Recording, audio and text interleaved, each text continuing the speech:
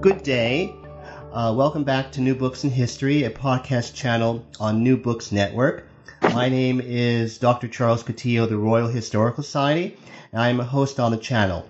And today I am pleased to have with us Roland Phillips. Mr. Phillips is a publisher at the August and Venerable Publishing House John Murray. He is a graduate of Cambridge University, and today we are speaking about his book, A Spy Named Orphan, The Enigma of Donald Maclean. Welcome, Mr. Phillips. Well, thank you. Thank you for having me on. Mr. Phillips, what is the primary thesis of your book?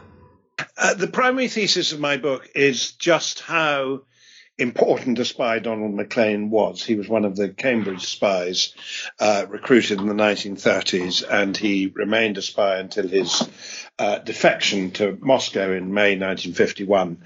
But until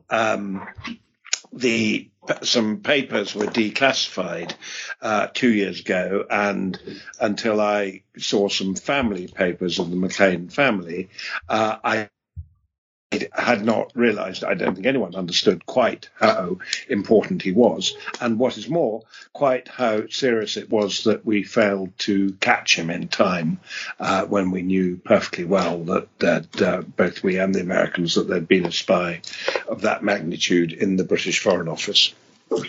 Now, Sir Roger Makins, later Lord Sherfield, who has a walking part in the story, was your grandfather. Can you That's correct. Can you tell the audience a little bit about him? Yes, he was a senior diplomat. He ended his career as British ambassador in Washington. But in the 40s and 50s, he was Donald Maclean's boss. He first came across Maclean in 1946-7, when they were the only two British diplomats on a highly secret committee in Washington, the Atomic Energy Commission, where they worked with the Secretary of State and senior military figures, and that decided Allied nuclear policy post-war. Then he was his boss in London at the time of his defection. Roger Makins gave Donald Maclean's last job, which was head of the American department, just at the beginning of the Korean War, and was widely blamed. He did know he was the spy they'd been looking for all these years, just before the defection, but was told that Maclean was being followed by the Secret Service, which indeed he was, and that Makins, was to act as normal. However, he wasn't told that Maclean wasn't followed in the evenings and at weekends. So when Maclean asked for the next following day off work, Roger Makins acted as normal and said, yes, of course. And that was the day he defected. So when I used to talk to my grandfather about Maclean, he was always pretty irritated at being blamed for Maclean's defection, when in fact he'd only been following his own instructions. Can you give the audience some idea of Donald Maclean's family background, and especially the character and career of his father, Sir Donald Maclean? Absolutely.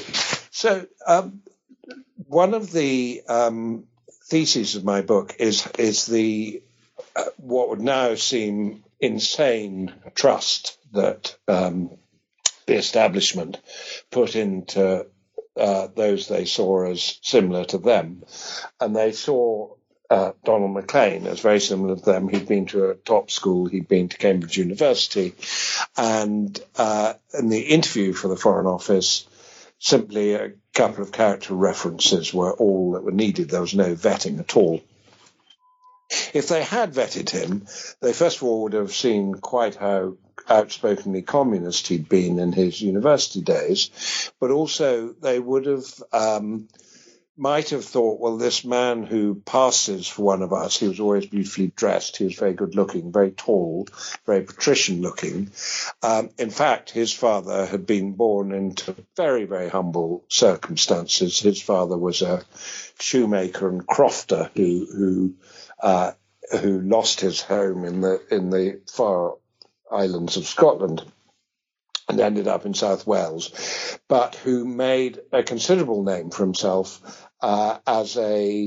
he was a strong Presbyterian throughout his life, Sir Donald Maclean, which he became, and we'll call him to distinguish him from his son, and moved to South Wales as a solicitor. Never went to university, went to a free school, never went to university, and there worked for good works as well as being a solicitor. He was chairman of the local temperance movements. He founded a remarkable charity, which is still going today, against cruelty to children, where he was spotted by the leader of the Liberal Party in the House of Parliament, who persuaded him to become an MP.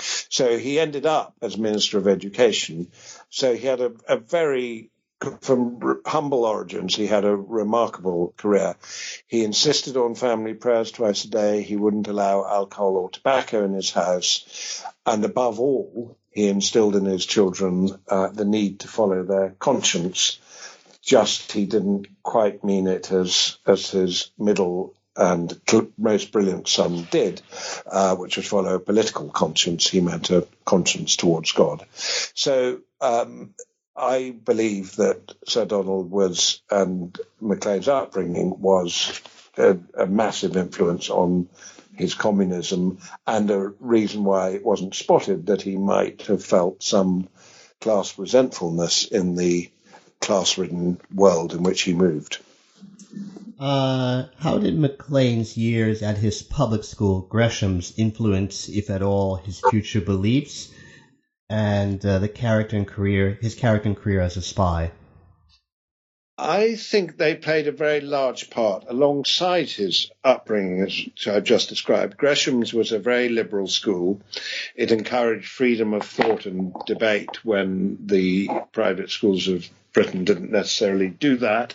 They were still really working for their pupils to go out and run the empire, but Gresham's instilled more of a public service factor. It had a very strange disciplinary code, which any pupil would want to keep buried. And I think it's important to remember, too, that, as just described, Maclean was the first one of his family who was going to go to university, who was at a fee-paying school. He was a brilliant schoolboy. And I think he learned at that school both to further enhance his deeply held beliefs about, in this case, equality and peace, and also to keep that hidden and be outwardly a success, which he was a successful schoolboy, and he was a very, very successful diplomat. I believe at that school, at Gresham's, he was able to learn to live a double life successfully.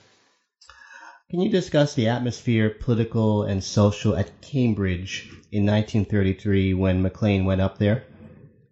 Yes, it was very febrile. Hitler had come to power the year before, so there were the first rumblings of fascism on the continent. The Depression was on. There were a lot of Britain was riven by poverty. Parts of Britain was riven by poverty, not necessarily the people at Cambridge, but there were, while Maclean was there, the hunger marches when the starving of the north of England marched on London to show the capital their plight. And there was a general feeling that the generation that had led the country into the First World War and the terrible slaughter that ensued still weren't getting it right. So the communism was just starting up at Cambridge. The first communist cell was formed in Maclean's first year. But the Socialist Society, of which Maclean was a member from early on, was a very vibrant, and most people of conscience and feeling were communist at that time, because the alternative was really shocking. And communism was the party of peace at that point. It wasn't known. Stalin's worst atrocities weren't known, and it seemed pretty ideal, the notion of equality.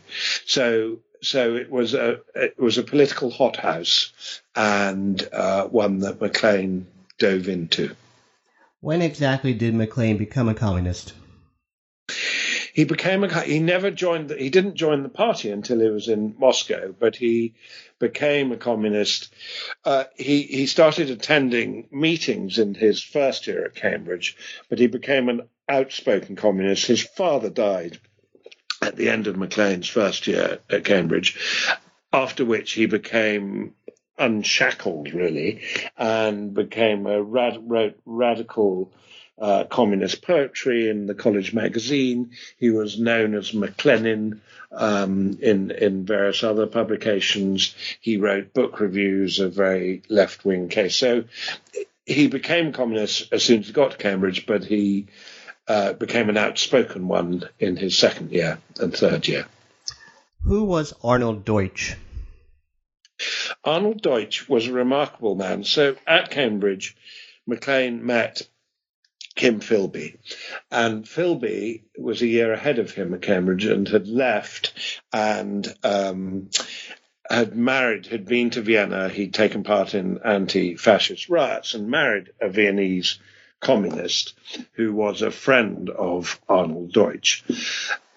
When Maclean left Cambridge, he was planning to go to Russia to teach English, and Philby asked him to supper just after he left, and said to him, if you could do a lot more good for the cause than by going to Russia if you were to follow your parents' plan for you, you're brilliant, and go into the Foreign Office as you originally planned. And if you are inclined to do that, I think you should meet a friend of my wife's, Arnold Deutsch. Deutsch was a Viennese communist who'd worked in Vienna. He was very brilliant. He got a early doctorate at the age of only 25 in chemistry, but always studied psychology on the side. And after he left Vienna University, he worked with Wilhelm Reich, who was a disciple of Freud's. So he was right in the psychological world, and for Reich, he ran a publishing house called Münster Verlag that published material for what was known as the Sex Pol organization, which was Reich's organization which stated that you couldn't be politically liberated unless you were sexually liberated. So Reich was known as the prophet of the better orgasm. And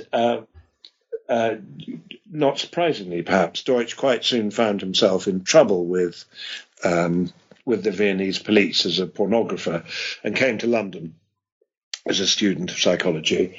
But also he was recruiting for Moscow Center. And he brilliantly, I think, realized that this was the only moment so far, and indeed the only moment afterwards, where you could recruit people on purely ideological grounds because of what I was saying about what's happening elsewhere in the world.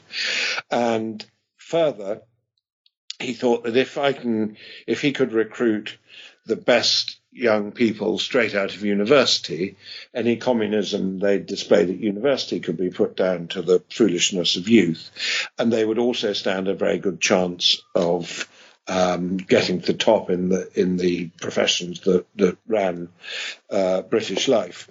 And so Deutsch was the recruiter for all of the Cambridge Five, and as soon as Maclean met him, he leapt. He was deeply charismatic, Deutsch, and Maclean leapt at the chance to work for him. You state on page 56 that Maclean's relatively humble family background and the lack of private means made him, in his own mind, as compared to his friends and acquaintances at Cambridge, déclassé.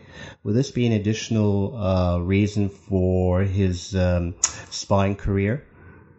Yes, I think there was an element of resentment about not having private income, which became more notable when he was in the Foreign Office, particularly when he was serving in Paris at the beginning of the war, because at that point, everyone in the Foreign Office, all his contemporaries, did have private incomes, were expected to entertain on them, and it was very much a part of the life of the well-born diplomats. So I think that was always a niggle for Maclean, yes. Just to go back to the question of vetting for candidates for the diplomatic service, in the case of Philby, he was essentially blocked because of his communist past at Cambridge. Yes. By the committee, or at least one member of the committee. Yes. Philby's references, so you had to have references from your school and university, and Philby's reference did make much of his communism at Cambridge, whereas Maclean's, and I don't know whether it's because he asked it not to, his tutor did not make any reference to his political activities at Cambridge. So he was asked, but however, they had, it was not unknown that he'd been very political, and he was asked in his interview for the Foreign Office, one of the interviewers said, "We note you are very left-wing at Cambridge. Are you still?" To which Maclean gave the entirely truthful answer, "I'm working on it." So, and that was enough. They didn't investigate further. That was enough. So in essence, like a lot of things in British, or in fact even American life, public life at the time, it was a little bit haphazard, not entirely bureaucratized and routinized process. Absolutely. In fact, there was no positive vetting until after. I mean, a direct result of Maclean's defection was positive vetting in the Foreign Office. There was none until then. They didn't even have a head of security until the Second World War, when they thought we better have one.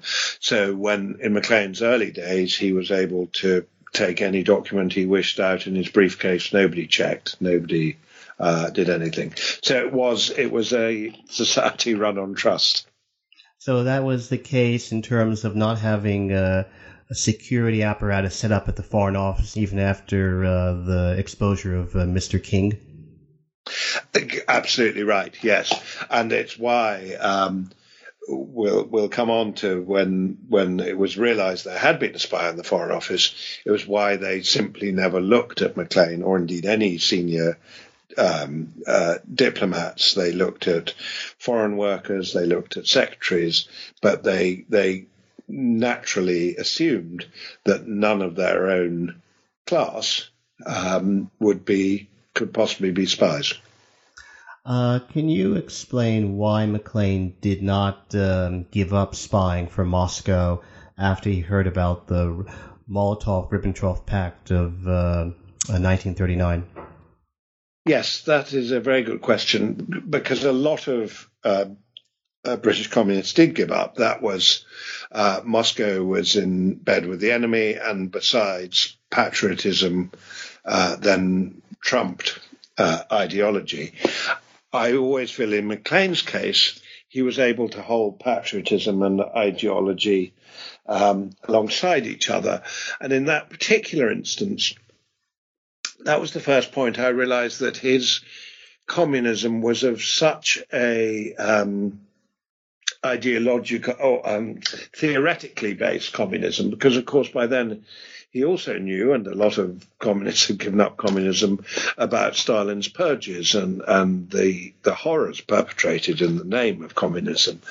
Yet he stuck to it because he genuinely believed throughout his life that it was the way to a better world, and above all, a peaceful world. He believed, but it was done on such theoretical level that he was able to discount these things that were happening all around him, and that he was hearing about in the Soviet Union.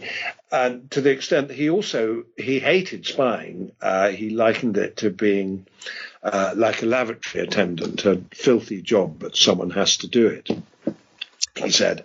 But yet he kept doing it because he believed so firmly in the theory of what he was doing. So that was why he didn't give up at that point. You state on page 103, in reference to the Russo-Finnish War, that based upon a tip from Maclean about potential Anglo-French military intervention on the side of the Finns, that Stalin decided to, quote, withdraw Russian troops from Finland, unquote. I presume what you mean, in fact, is that Stalin decided at that point to negotiate a relatively soft peace with the Finns rather than a harsh one, in order to prevent the British and the French from intervening on the Finn side. But yes. Doesn't that raise the question of how much or to what extent the information that Maclean and later on other spies of the Fabulous Five being Maclean, Philby, Burgess, Blunt, and Cairncross. How do we know, or is there any way of ascertaining in terms, or have you discovered in your research for the book, what was the process, or even to the extent that Stalin was taking in and acting upon the information he was getting from these spies, as well as, of course, other spies in the other parts in Western country, Nazi Germany, etc. In terms of the historical literature, there's sort of some historians say that he was. Others, like Vladislav Zubok, state that, quote, "We also do not know how Stalin reacted to the analytical intelligence feedback," unquote, that Maclean and other spies are giving him.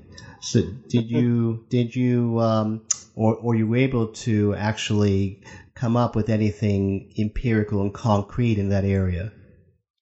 There are very few instances, but the short answer is no, because the KGB files, which were briefly open in the early 1990s, are very much closed now. So short of being able to look at the, I gather, volumes and volumes of Maclean material in there, I can't say anything definitive.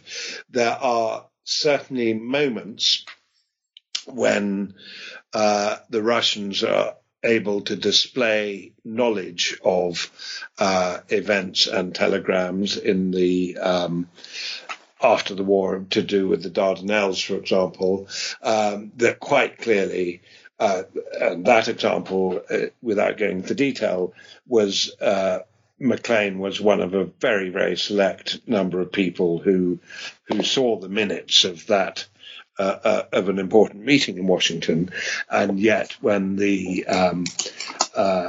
American ambassador confronted the Russian foreign minister about it, he was amazed that the Russian foreign minister knew such detail. So there are moments like that one can say it's more than likely that Maclean's work had changed events, but on the whole, it's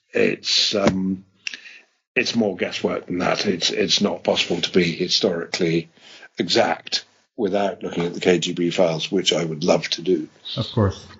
Can you describe Maclean's wife, how they met, her character, and her part in the story of Maclean's career as a spy? Yes, and Melinda Marling, she was called. She was American, and she came from a well-off East Coast family, but a very broken home. She moved around a lot as a child. They lived in Switzerland for a time. And she was in Paris. She wasn't great at school and left school young, went to Paris with her sister in 1938 to study at the Sorbonne. And I think one of the keys to Melinda's character, and she played a very important role in Maclean's life, espionage life, as well as obviously his other life, is that she loved danger. And it struck me first that the American embassy had told all its citizens to leave France as the war became inevitable through 1939, and Melinda's sister had indeed left Paris and gone back to America. Melinda stayed on and on till long after the war started. They met in November 1939, and she was not at all a political person herself. She was never heard to express a political opinion. Donald Maclean fell madly in love with her. They met in a cafe on the left bank, the sort of artist bohemian quarter of Paris, to which they're both drawn. And he fell madly in love with her, and she didn't want anything to do with this stuffed shirt, very English diplomat, so he took the remarkable risk of telling her he was a Soviet agent, at which point they got together and started their love affair, and that was a remarkable risk for him to take, but it did the trick. And I think that their early married life, she wouldn't marry him until the only black mark in Maclean's Foreign Office file is that he wasn't on hand to evacuate the embassy in June 1940, when the Germans were 3 days away from marching into Paris, because he was off getting married to Melinda. They just made it out of France on the last boat from Bordeaux after the fall of France. Generally, I mean, it was an extraordinary series of risks, unnecessary risks they took, which I think meant she was excited by the danger. And that would also explain the fact that she knew why she stuck to him. I'm sure we'll talk in a minute about his appalling behaviour shortly before his defection, and that's why she explains to me why she stuck to him.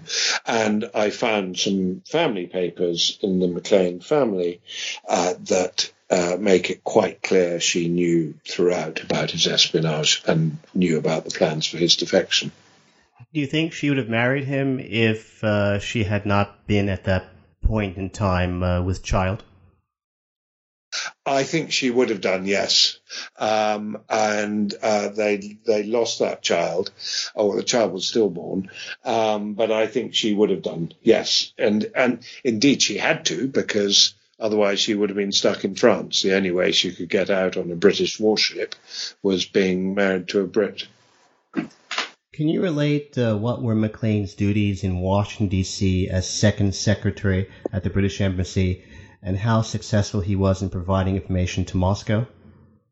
Yes, this was his prime period of diplomacy, of espionage, and diplomacy to an extent. He went as second secretary, and he had access to all the chancery, which is the sort of engine room of a embassy, documents. He saw everything that came in and out of the embassy, and he went there in June 1944, which was just at the point when the conferences, Potsdam, Yalta, Tehran, particularly Potsdam and Yalta, that settled the shape of Europe, and the conferences headed by the Prime Minister and the President and Stalin, that settled the shape of Europe, were being planned. And we know from tiny snippets that have been decoded of the telegraph traffic to Moscow that he gave away all the telegrams between Churchill and Roosevelt discussing their policy positions on those for those conferences. For example, when they were discussing the borders of Poland, they give their sort of hold line and say that if we will move from this if Molotov, the Russian foreign minister, is adamant. So Moscow and Molotov knew if he was adamant that he would get a lot more out of the negotiation. So that was the end of the war, his primary and perhaps most devastating espionage. And then post-war, he was on this Atomic Energy Commission, which meant Maclean's special role on it was to handle the Belgian government, who, because of the Congo being a formerly colonial power of theirs, territory of theirs, which is where the uranium was mined.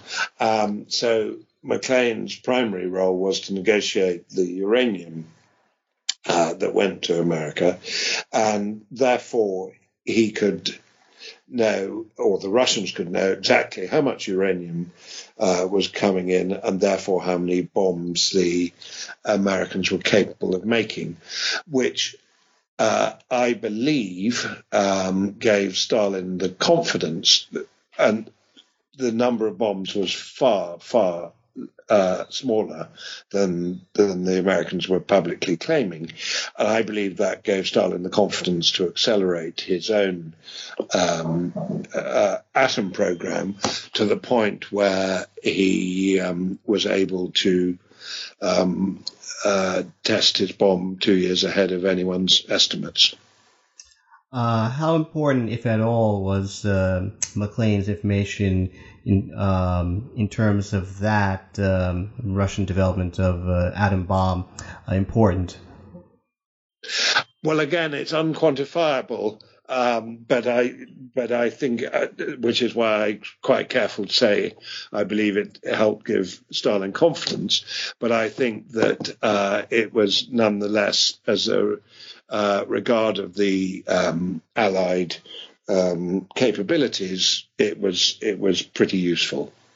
So it was useful and important information, but of a different vein than, say, the type of information that Klaus Fuchs was providing.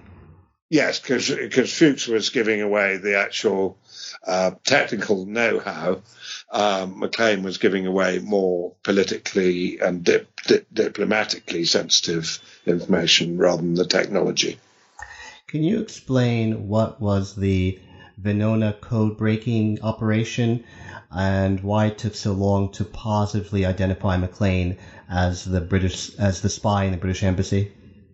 Yes, and this is the sort of crux of the second half of my book.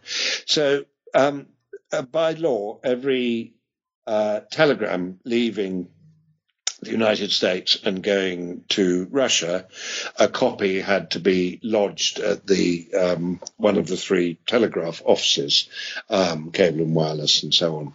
And after the war, this meant there were hundreds of thousands of telegrams, all in code, all, it was believed, produced under the one-time pad system by which the code changed each time a document was coded. So it was thought that probably would be a fairly hopeless task to try and look at these.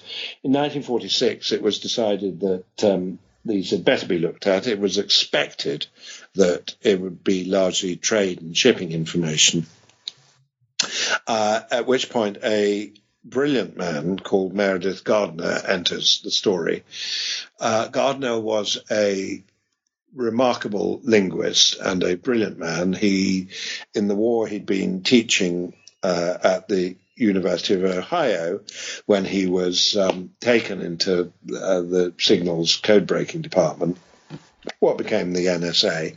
And he was, for example, was so appalled at how slowly the Japanese material was being decoded in the war that he taught himself Japanese in 3 months in order to help out here. So Meredith Gardner realized, with the help of some early computing power, that some of the one-time pads had been used twice, particularly around 1941 when the Soviets were invaded and had to join the war earlier than they would have liked. They obviously hadn't been able to produce enough pads. So into this chink, Gardner began his work. Quite soon, it was it's such difficult work that if I say by 1980, when Venona, which was the operation, was wound up, they'd only decoded 15% of this material. You'll see how hard it was. But quite early on, in 1947, they realized that that some of these material had Foreign Office serial numbers on. In fact, it was the the telegrams I was talking about to do with the Potsdam Conference, and therefore there'd been a spy in the Washington embassy. It took them 3.5 years to identify that spy was Maclean, because first of all, the trust, the head of security at the Foreign Office, for there was such a post by then, there's a memo on file saying it won't be a senior man. We must look at any secretaries who had a nervous breakdown around that time. So they thought it could be any one of 6,000 people who've passed through the embassy, and refused to look at the senior people. And indeed, to start with, only looked at casual outside workers. They refused to look at any Brit, because no Brit could possibly be a spy. And it wasn't until some 18 months later that they decoded, they found another tiny fragment of code that they decoded, where it says Homer, for such was the code name of Maclean at that time. Homer thinks we ought to, and then there's something about Greece. They saw the telegram was about Greece. So at that point, they realized that that it was someone who was listened to, who had opinions on foreign policy and so on. At which point they raised their sights to look at more senior people. So, but Maclean's great break at that point, he knew none of this, was that they sent as head of station in Washington, in the British Embassy in Washington, they sent Kim Philby. So Philby took one look at, as he put it, the diplomatic list and knew exactly who the spy was, the man he'd recruited, and asked Moscow Station for instructions. And Moscow Station said, well, we want him in place as long as possible, but he has to be got out before he's caught. And then there ensues a sort of farce of British trust and old school network and things, where Maclean's name keeps coming up into the frame, and they keep saying, no, it can't be him. They're not aware. At this point, he's based in Cairo from 1948 to 50, where he is a spectacular drunk. He has had a fight with another diplomat which involved breaking the diplomat's leg. He has trashed the American ambassador's secretary's apartment, and broken her bath in two and thrown all her underwear around out of the window. And he's been found wandering in a Cairo park in the middle of the night in blackout. So this extraordinary behaviour is going on, yet he's still showing up for work. He's still their man. So every time the spotlight comes onto Maclean, it then moves away again, because they say it simply can't be him. The Americans, the Venona team and the FBI liaison with Venona, cannot believe the lackadaisical way in which this investigation is being taken, because it's a very, very serious charge. And don't forget, Venona has already uncovered Klaus Fuchs at Los Alamos and other Los Alamos spies, and shortly is going to uncover the Rosenbergs. So it's really, the investigation goes on for 3 years, and it's really, it's extraordinary. It was extraordinary to read in the files the way people kept saying it can't be Maclean. He'd been given away in all but name by a Russian defector in 1939, had said there's a spy in the Foreign Office, he's got a Scottish name, he's under 30. I mean, he'd given away a lot of detail that should have pointed to Maclean, but because he was such a gifted diplomat, nobody could believe it. And in the end, the final bit of evidence that Venona uncovered was when Gardner decoded a few words from when Maclean's first arrival in New York, before his handler had caught up with him from London, and he'd had a younger, untried someone in the Soviet consulate in New York had sent a telegram saying Homer will be coming to Tyre, which is what they called New York. Washington was Carthage, New York was Tyre, frequently to visit his pregnant wife. And Melinda was pregnant at that time. That was the only clue that got them to Maclean. One of the suspects before Maclean was finally pinpointed as the spy was then Paul Gore Booth, later on, of course, head of the Foreign Office, Sir Paul Gore Booth, and later Lord Paul Gore Booth. Was he ever notified about subsequently, of course, that he was a suspect? I don't believe so. I'm sure he went to his grave not knowing that he was a suspect. Indeed, you're right. The head of security in the Washington embassy, when they brought this evidence in from 1940 that Philby had alerted them to try and keep control of the situation, the head of security decided it was Gore Booth on the grounds that Homer was a classical code name, and Gore Booth had given a speech in Latin of such brilliance in his Latin ability that therefore it was Gore Booth. I mean, it's the stuff of comedy, some of that. But no, I don't believe Paul Gore Booth had a clue. What was the exact cause of Maclean's breakdown in Egypt in 1949, where he was the head of chancellery? It was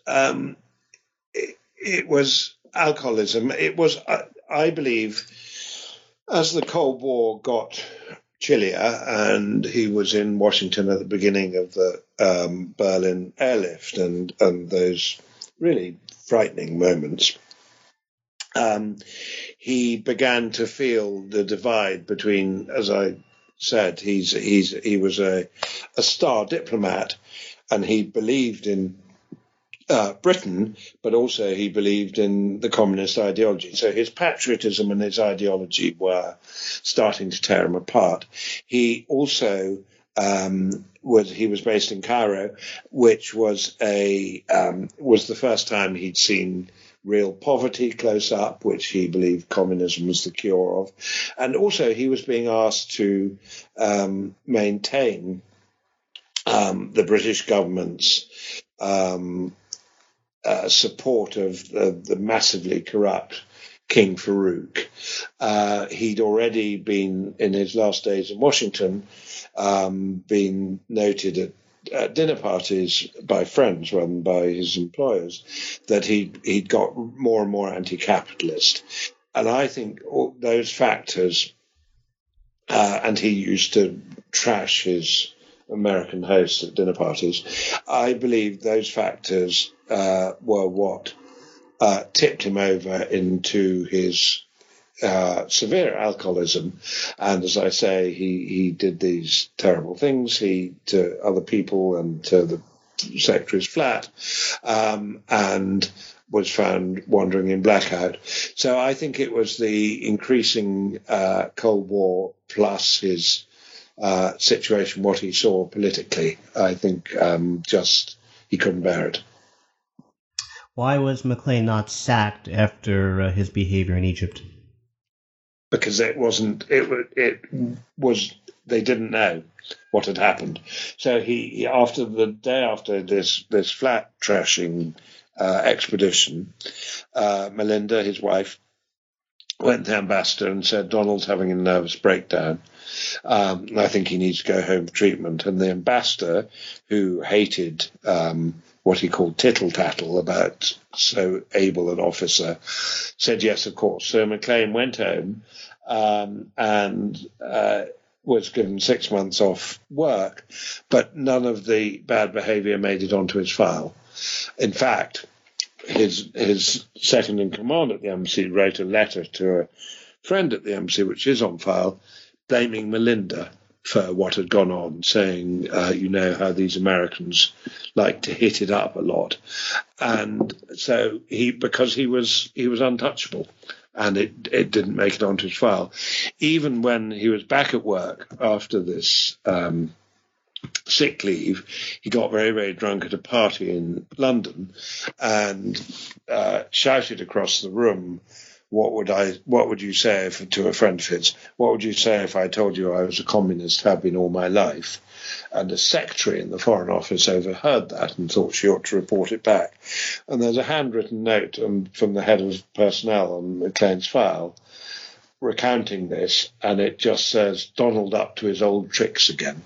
So they just, they let it go every time. That memo was by George Middleton? The last memo I've mentioned was by Robin Hooper.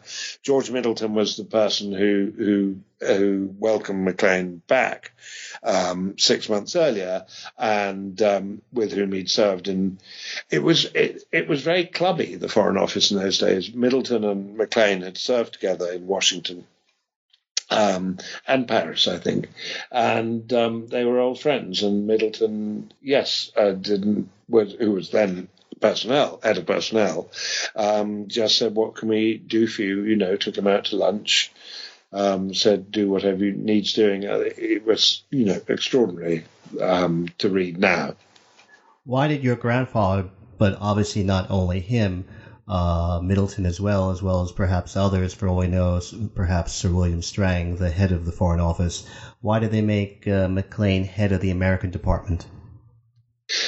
Because Maclean had said he didn't want to serve abroad any longer, or for this posting he'd done 6 years abroad, which is quite a long time, and that he'd rather be at home, and it was a senior job that was vacant, and they assumed he'd had whatever treatment he needed for whatever was wrong with him, and it was a job fitting his standing in the Foreign Office. After Maclean absconded with Burgess to Moscow, the Foreign Office stated, perhaps, I'm not sure officially, but certainly unofficially, that the American department was sort of a not very important department in the Foreign Office, mostly dealing with Latin America. In point of fact, isn't it correct that the American department, at the very least, got copies of all of the major dispatches and diplomatic exchanges between the UK and the United States? Absolutely. And there was a book published about the Foreign Office at the same time, much the same time, that states how important the American department is to North American dealings as well as Latin America. And indeed, after Maclean were found in his safe the documents to do with the Prime Minister Attlee going to visit Truman to persuade him not to use nuclear weapons, and which he'd threatened to. And so Maclean saw those highly sensitive papers, and that was part of the Foreign Office sort of trying to lessen their culpability after Maclean defected, was saying that. When exactly was Maclean finally identified as the most likely suspect of being the Russian spy Homer? In the beginning of April 1951, they decoded these these words about Melinda's pregnancy that gave it away, and that's when they started following him, but not at evenings and weekends. And they were even so behaving in a very gentlemanly way. They couldn't actually have tried him in court without a confession, because the Venona operation was too highly classified, could never be brought up in court.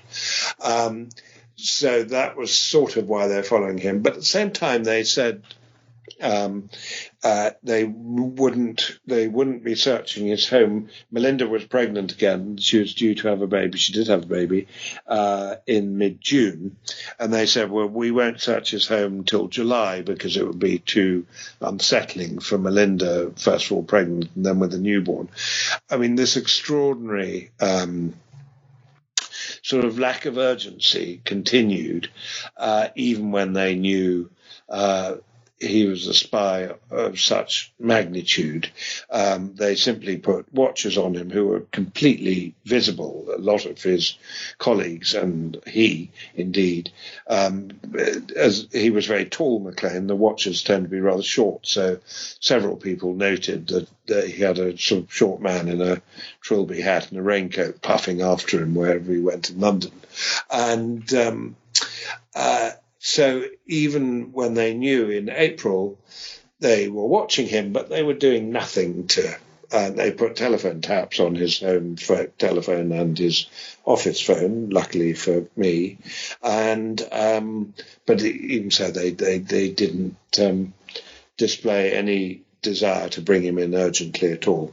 I think they were staving off the embarrassment that inevitably came when it was established that was their spy, and the public outcry that ensued, and mistrust of the people that ran Britain, that I think still lingers and not lingers, is still very evident today.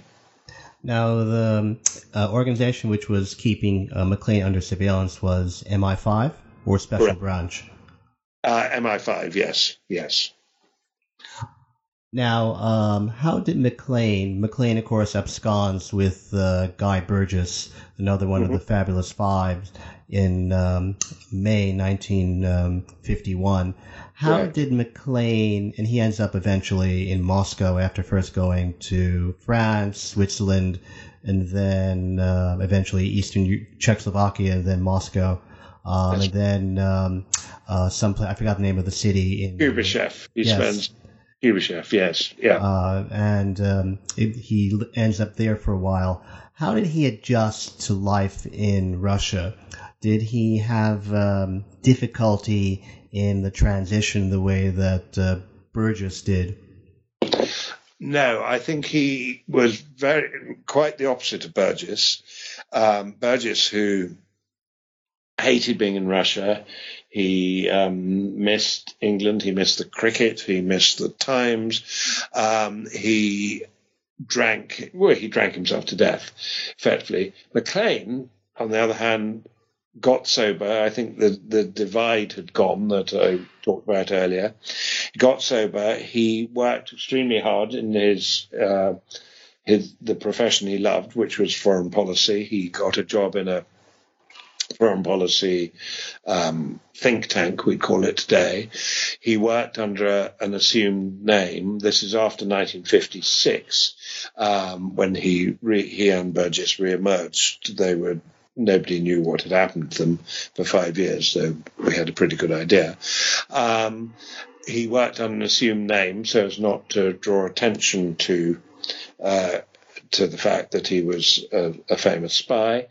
He wrote a book that was published in Britain and America in 1970, was the first time he'd used his name, about British foreign policy since Suez, which was in 1956. So after he left, he was still involved in British foreign policy thinking, and he was slightly on the dissident wing of Soviet life, and I think he was content.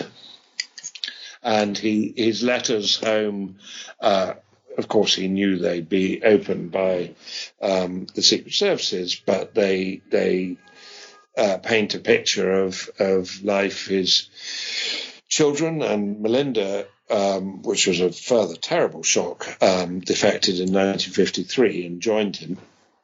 And the children went to Soviet schools and pioneer camps and all that sort of thing. And it's a picture of a man undivided again.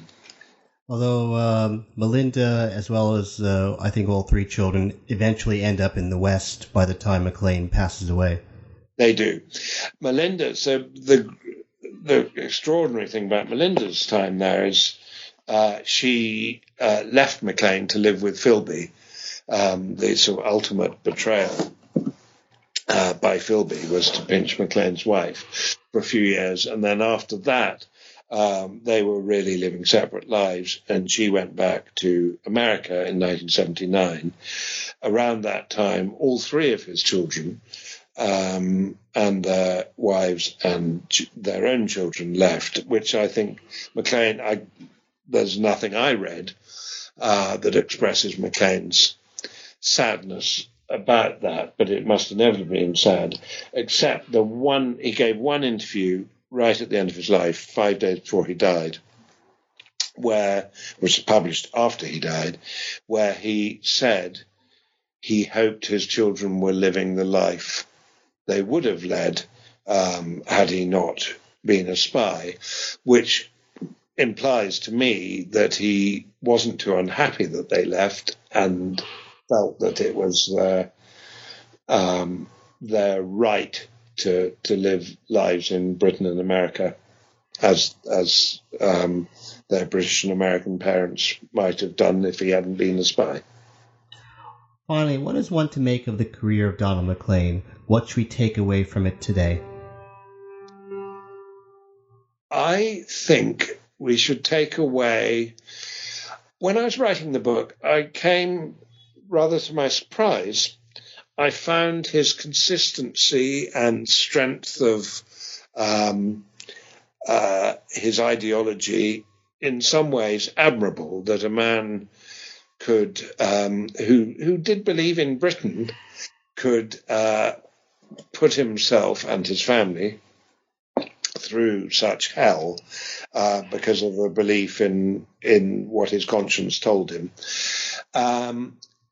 So I think that there's something, I mean, I don't want to overstate whether that's admirable or not, but there's something remarkable in it, perhaps, let's say. I think I take away the remarkable excitement in politics in the 1930s that perhaps we're now seeing again with the rise of populist movements as was happening then. But in between times, we didn't feel, we in the West, I don't believe, felt that excitement in politics. And I think that I also take away that a man can work so hard for his country that he believes in, as well as betray it. It seems to me an extraordinary feat. I would like to thank you very much, Mr. Phillips, for being so kind and speak with us today. This is Charles Cotillo. Thanks for listening to New Books in History, a podcast channel on New Books Network. Thank you again, Mr. Phillips. Thank you for having me on.